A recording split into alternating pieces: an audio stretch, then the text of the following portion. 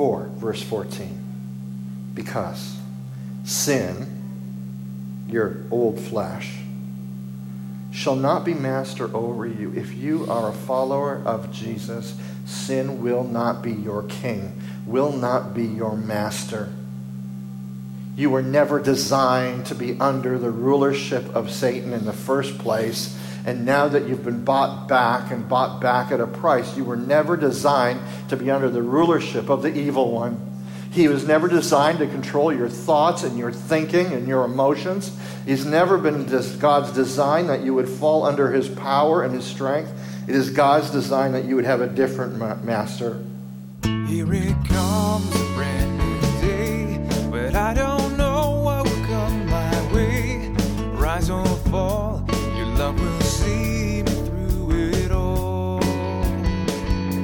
New opportunity and challenge like your word directs me to what's right and spurs me on right through the fight with the promise of new life. Your word, oh God, your word to me, making me all that I need to be. Your word, oh God, means the world to me, the world to me.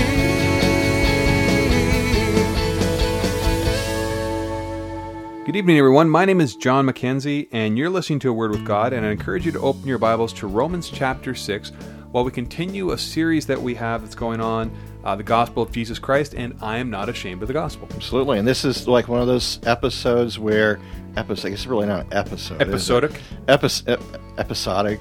Yeah, it's one of those, like, it's a real put your thinking cap on and really get ready to wrestle with God's Word. Grab that coffee that you're just driving by Tim Hortons right now. Get that coffee. Mm-hmm. You're going to be up for a while trying to figure this one out. Okay. So yeah, this message was right around Christmas, which is kind of interesting. Yeah. Just how those things fall. Yeah. Thanksgiving was one of those, and Christmas was one. Yes. But this message, one of the things, Stan, and we were going through it, and I'm trying to remember how that relationship works. Jesus was crucified. Is that how it starts? How's it go? Yes, Jesus was crucified. I was crucified. Yes. Okay, you do it, and I'll back you up. Okay. He was crucified. I was crucified. He died. I died. He was buried. I was buried. He is raised again in newness of life. Which is the good news. So am I. Absolutely. All right, good. So I got that straight. Now, in this message, part that was a little confusing to me was the idea that sin is dead in my life. Mm-hmm. But regularly, it doesn't feel that dead. Yeah, that does happen, doesn't it? It seems to. So how does that work? And again, is it, and the way you were talking about before was sort of the power source right. is gone from it? Is that how right. it is? It's unplugged. I mean, it's like you choose to reconnect and to follow the path or to not connect in. It's amazing. You're told that in an addiction cycle, you have 5 seconds. In the first 5 seconds, the choice is made whether you're going to follow down that path or not. And I kind of think the sin cycle is not an awful lot different, that when we're confronted with a temptation, when we're confronted with sin, we have a very short period of time, and before we know it, if we aren't proactive, if we don't choose not to sin, and I love how James MacDonald puts that, he says, choose to sin, you choose to suffer.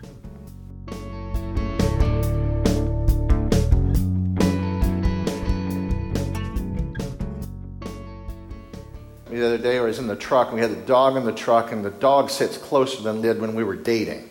He likes to sit close to me in that front seat of that old diesel truck. Even more so, Jesus sits close to you, invades you, is almost figuratively growing in you, day by day, moment by moment. For if we have become united with him, in the likeness, how? In the likeness of his death. Certainly we shall also, in the likeness of his resurrection, if we died with him, we'll live with him, is what that's saying. The likeness is expected to be the same or as close as much until heaven comes, and the trumpet of the Lord sounds, and in the twinkling of an eye, and you will be totally changed. No longer, here's the change. You may be wondering about that. The new life that Jesus has put into you is in direct proportion and fighting against the old nature that is in there, because the old nature stays. And so there's this tussling match. Imagine a circle, and who's going to push who out of the circle? Push me out, no trouble. But I mean, like you play hockey and all those. It's kind of like I might be good for like a minute, and then I'd die, and then you'd win, and you might not even take a minute. The old nature and the new nature are fighting for position. Before there was no new nature, the old nature had the whole run of the whole circle.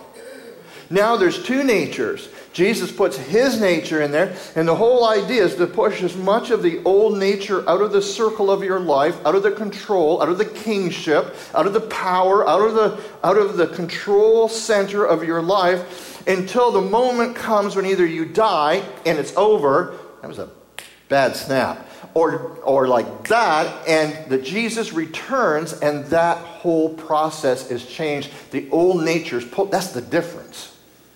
That's the picture that he's painting there. You need to exchange death for life. Number 2, you've exchanged bondage for freedom. Knowing this, knowing what? That our old self, it means the ancient one. The one that's been there from the beginning, from the point of time when you were a toddler and through your first hissy fit, and you didn't get what you wanted. The one that's been with you all through life in the likeness of his death, knowing this, that our old self, the ancient one, the guy I used to be, life before Jesus, however you want to look at it. Well, how different is the new you than the old you? What's new life like versus old life?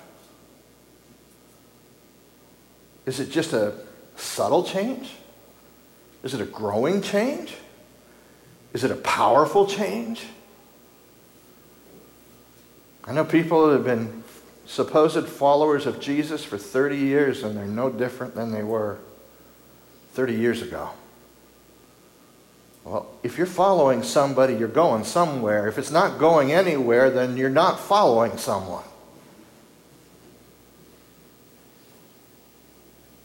Knowing this, that our old self, what about it? It was crucified with him. It was nailed to a cross.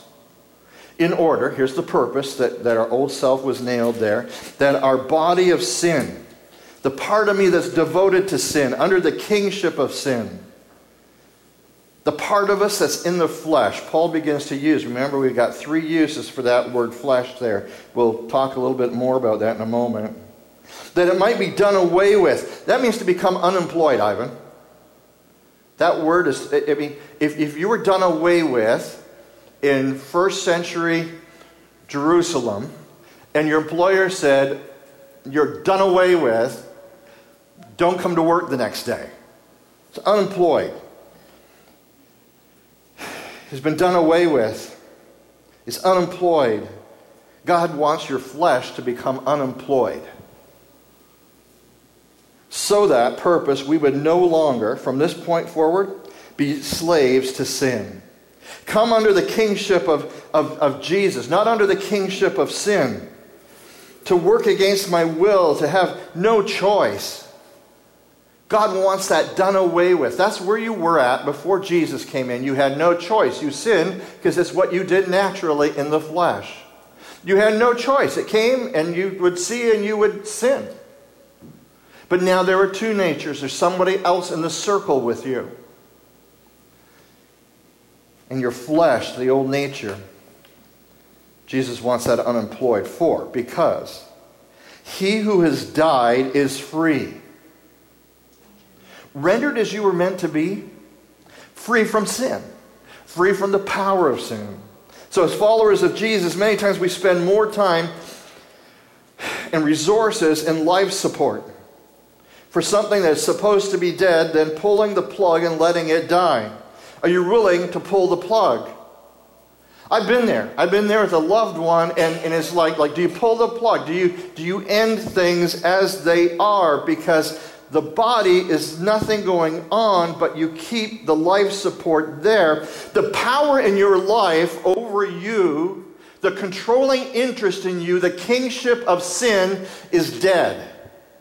The problem is that we're pouring so much into life support, keeping the old nature alive, following the old paths, going the old direction, keeping the old attitudes going. We put so much into life support where God wants freedom.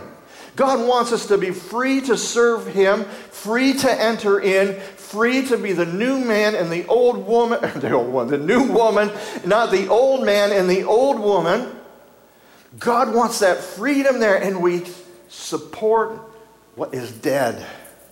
And we pour into what's dead. And we plug into what's dead.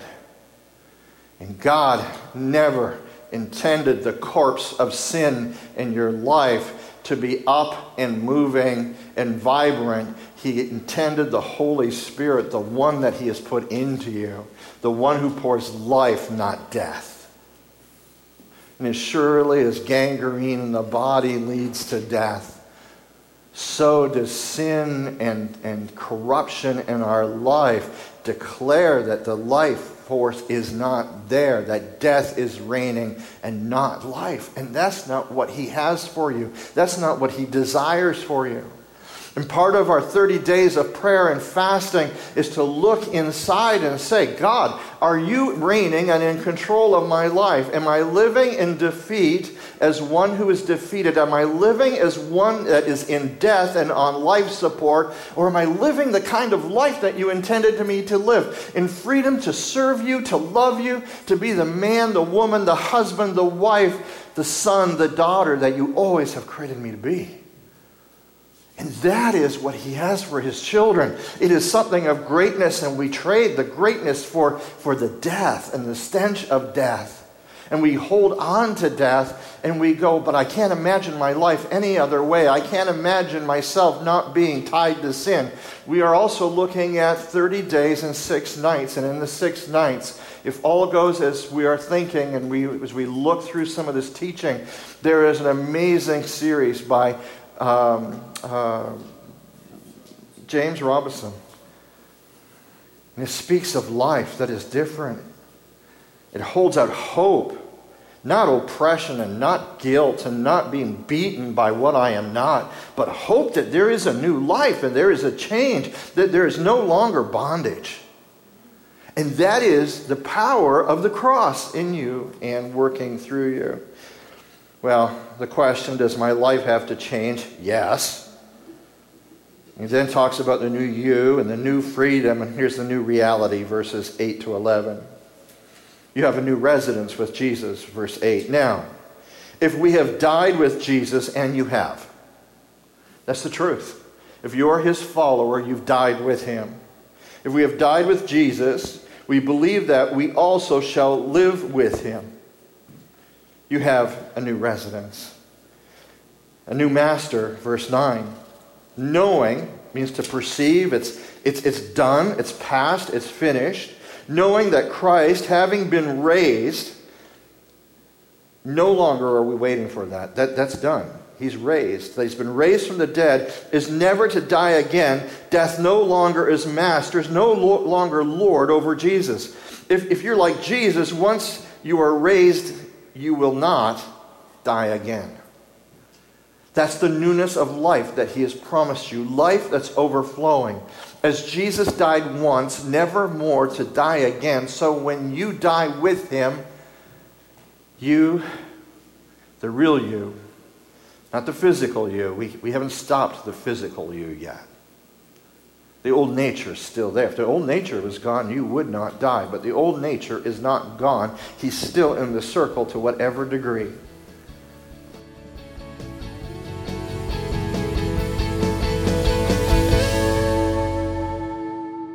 Happy Pentecost. Is that how you say it, or is it Merry Pentecost? Positive Pentecost? Yes, positive. Happy. I don't know. I don't know much I about don't know Pentecost. either. I don't know. It's 50. Penta is 50, so it's 50 days after Passover. But you're not like you're like most Christians, like they really don't know what Pentecost is all about either. Not much. But we're going to cure that. Okay. Because on the 26th of May, we are going to have an amazing evening where we're going to have a traditional Jewish Pentecost supper. We're going to have a guest speaker who's going to fill us all in. In fact, he's not going to speak. He's going to do it through drama. What would it have been like in the upper room at Pentecost when the Holy Spirit showed up and this whole show got on the road? So it's on May 26th, 6 p.m., and that's at 112 Spadina Road West. Evangel Community Church. Now, how much does this cost? $40, $50 to come to this? No, $4 for an adult, children under 12 free. Oh, great. So 112 Spadina Road West. That's where we have it at May 26th, 6 p.m. Absolutely. See you there.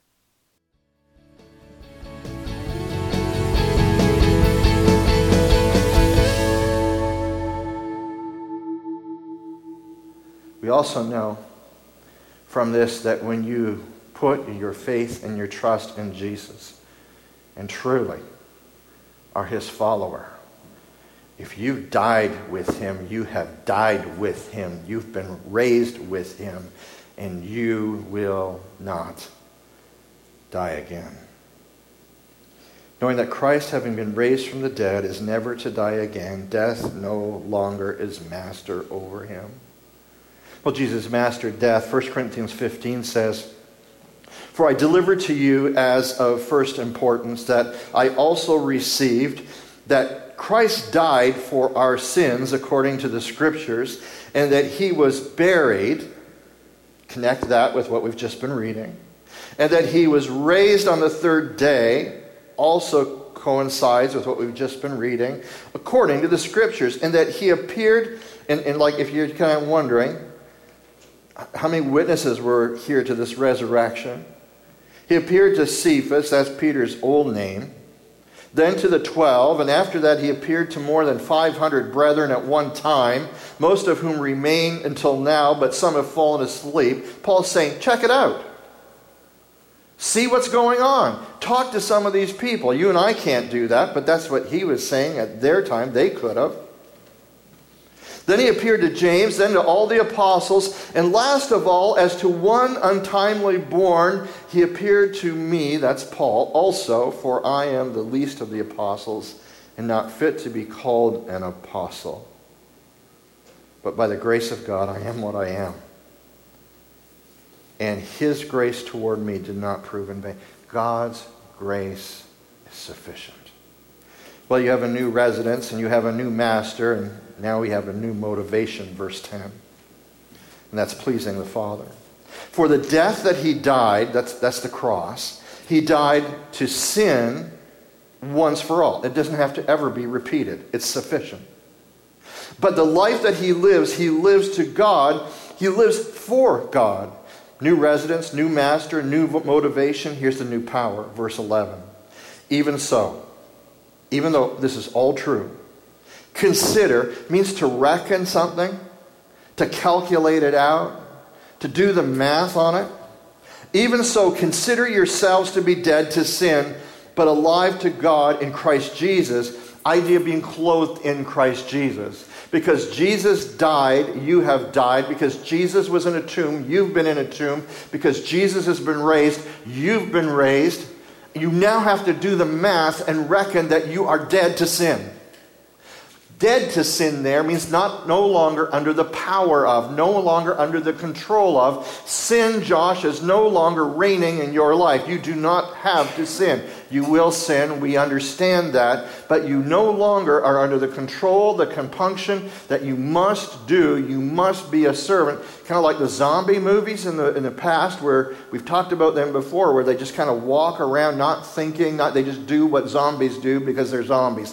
You used to do that. You used to walk like that. But now Jesus is in control of your life. And though you have some zombie parts and some zombie moments and some zombie times, Jesus is there and your life has taken on new meaning and a new direction.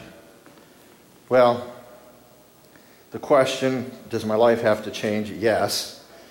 He talked about the new you, and he talked about the new freedom, and we're going to wrap up with the new master. You now have a new master.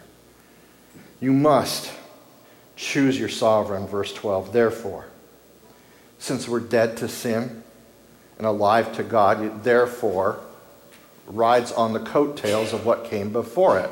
Because this is true, because of this point, therefore now, following that thinking, add those kinds of phrases in, that helps you to jump ahead on this. Therefore, do not let sin reign.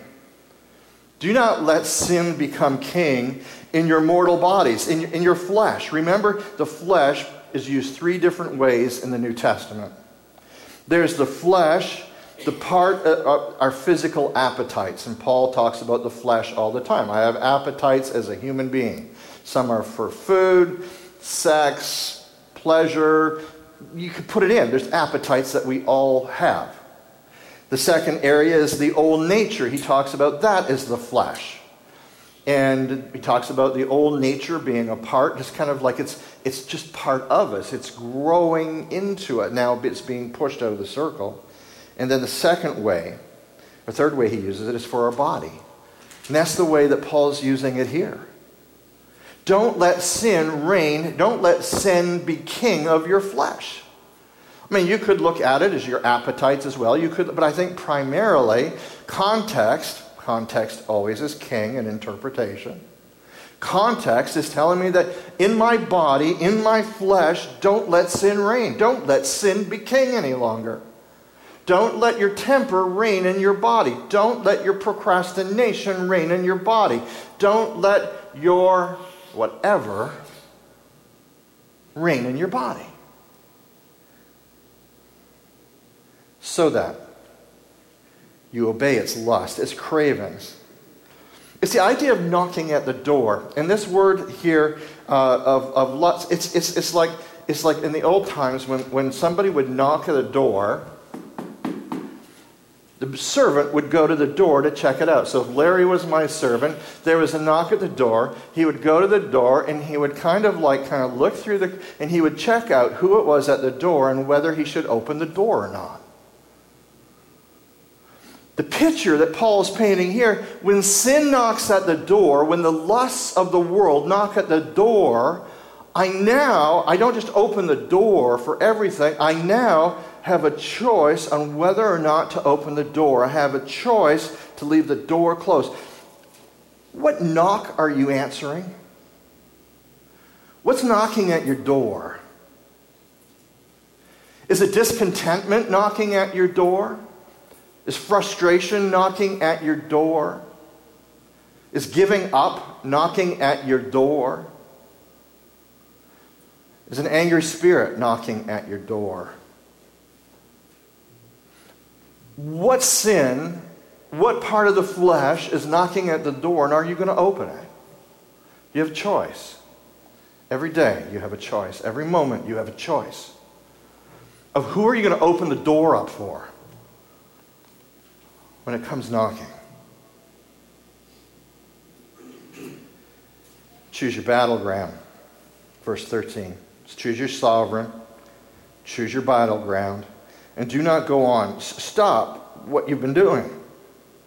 Do not go on presenting the members of your body, the parts of your body, your eyes, your ears. James talked about the tongue. A powerful part of your body because it pours out the thoughts and the intents of the heart. Stop presenting the members of your body to sin as instruments, as tools, as implements of unrighteousness.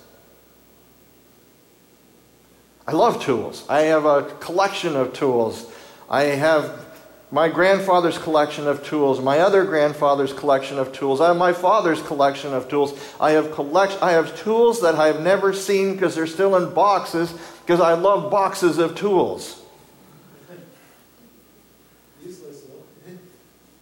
God wants the tools of your life to be clean and shining and sharp and useful.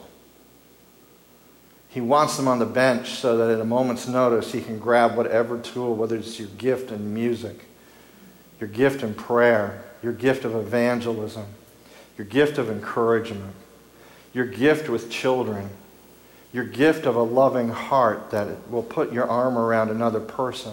Whatever gifts God has given you, he wants them on the bench. He wants them oiled. He wants them ready. He wants them well worn, and well used. You ever met people with tool collections that never used their tool collections, and everything's on a pegboard and nice and neat, and it never has it sawed or drilled or measured?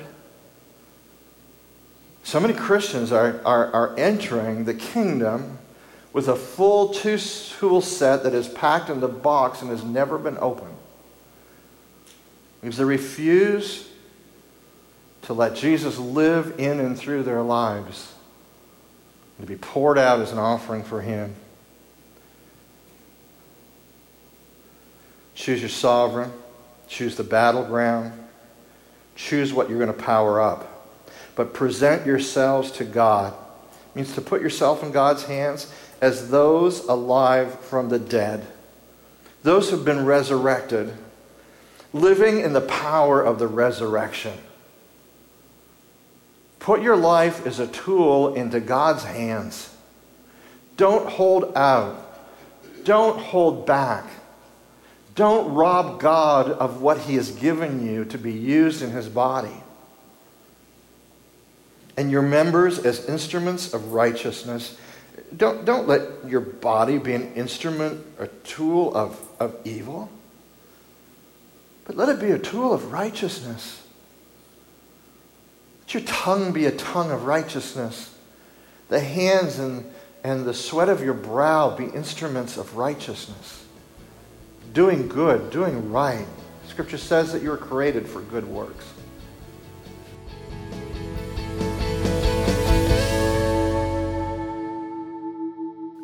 Well, and you know, it's interesting you talk about it from an addiction standpoint, right? Because these are habits or addictions. And for a lot of people, they've had it for, most of their lives, and all of a sudden, everyone, and even one of them, I'd say it's not sin is an addiction. I'd say each one of those things is almost like an addiction to itself. I have been programmed, and this is how I'm going to work things. In most cases, sin doesn't even have to do anything for it. It's us doing it, and we're just following the patterns that we've been going through. But Jesus has come to set you free, free from your addictions. If you're a liar, He has come to set you free from lying. If you steal, He set you free from stealing. If you've been addicted to money, He's come to set you free from the addiction of money. He has come to set you free. Okay, so let's go with the fact that I've been set free. Okay, this is what we've talked about here. And now all of a sudden I have things in my life that I didn't even know. And Paul talks about this again.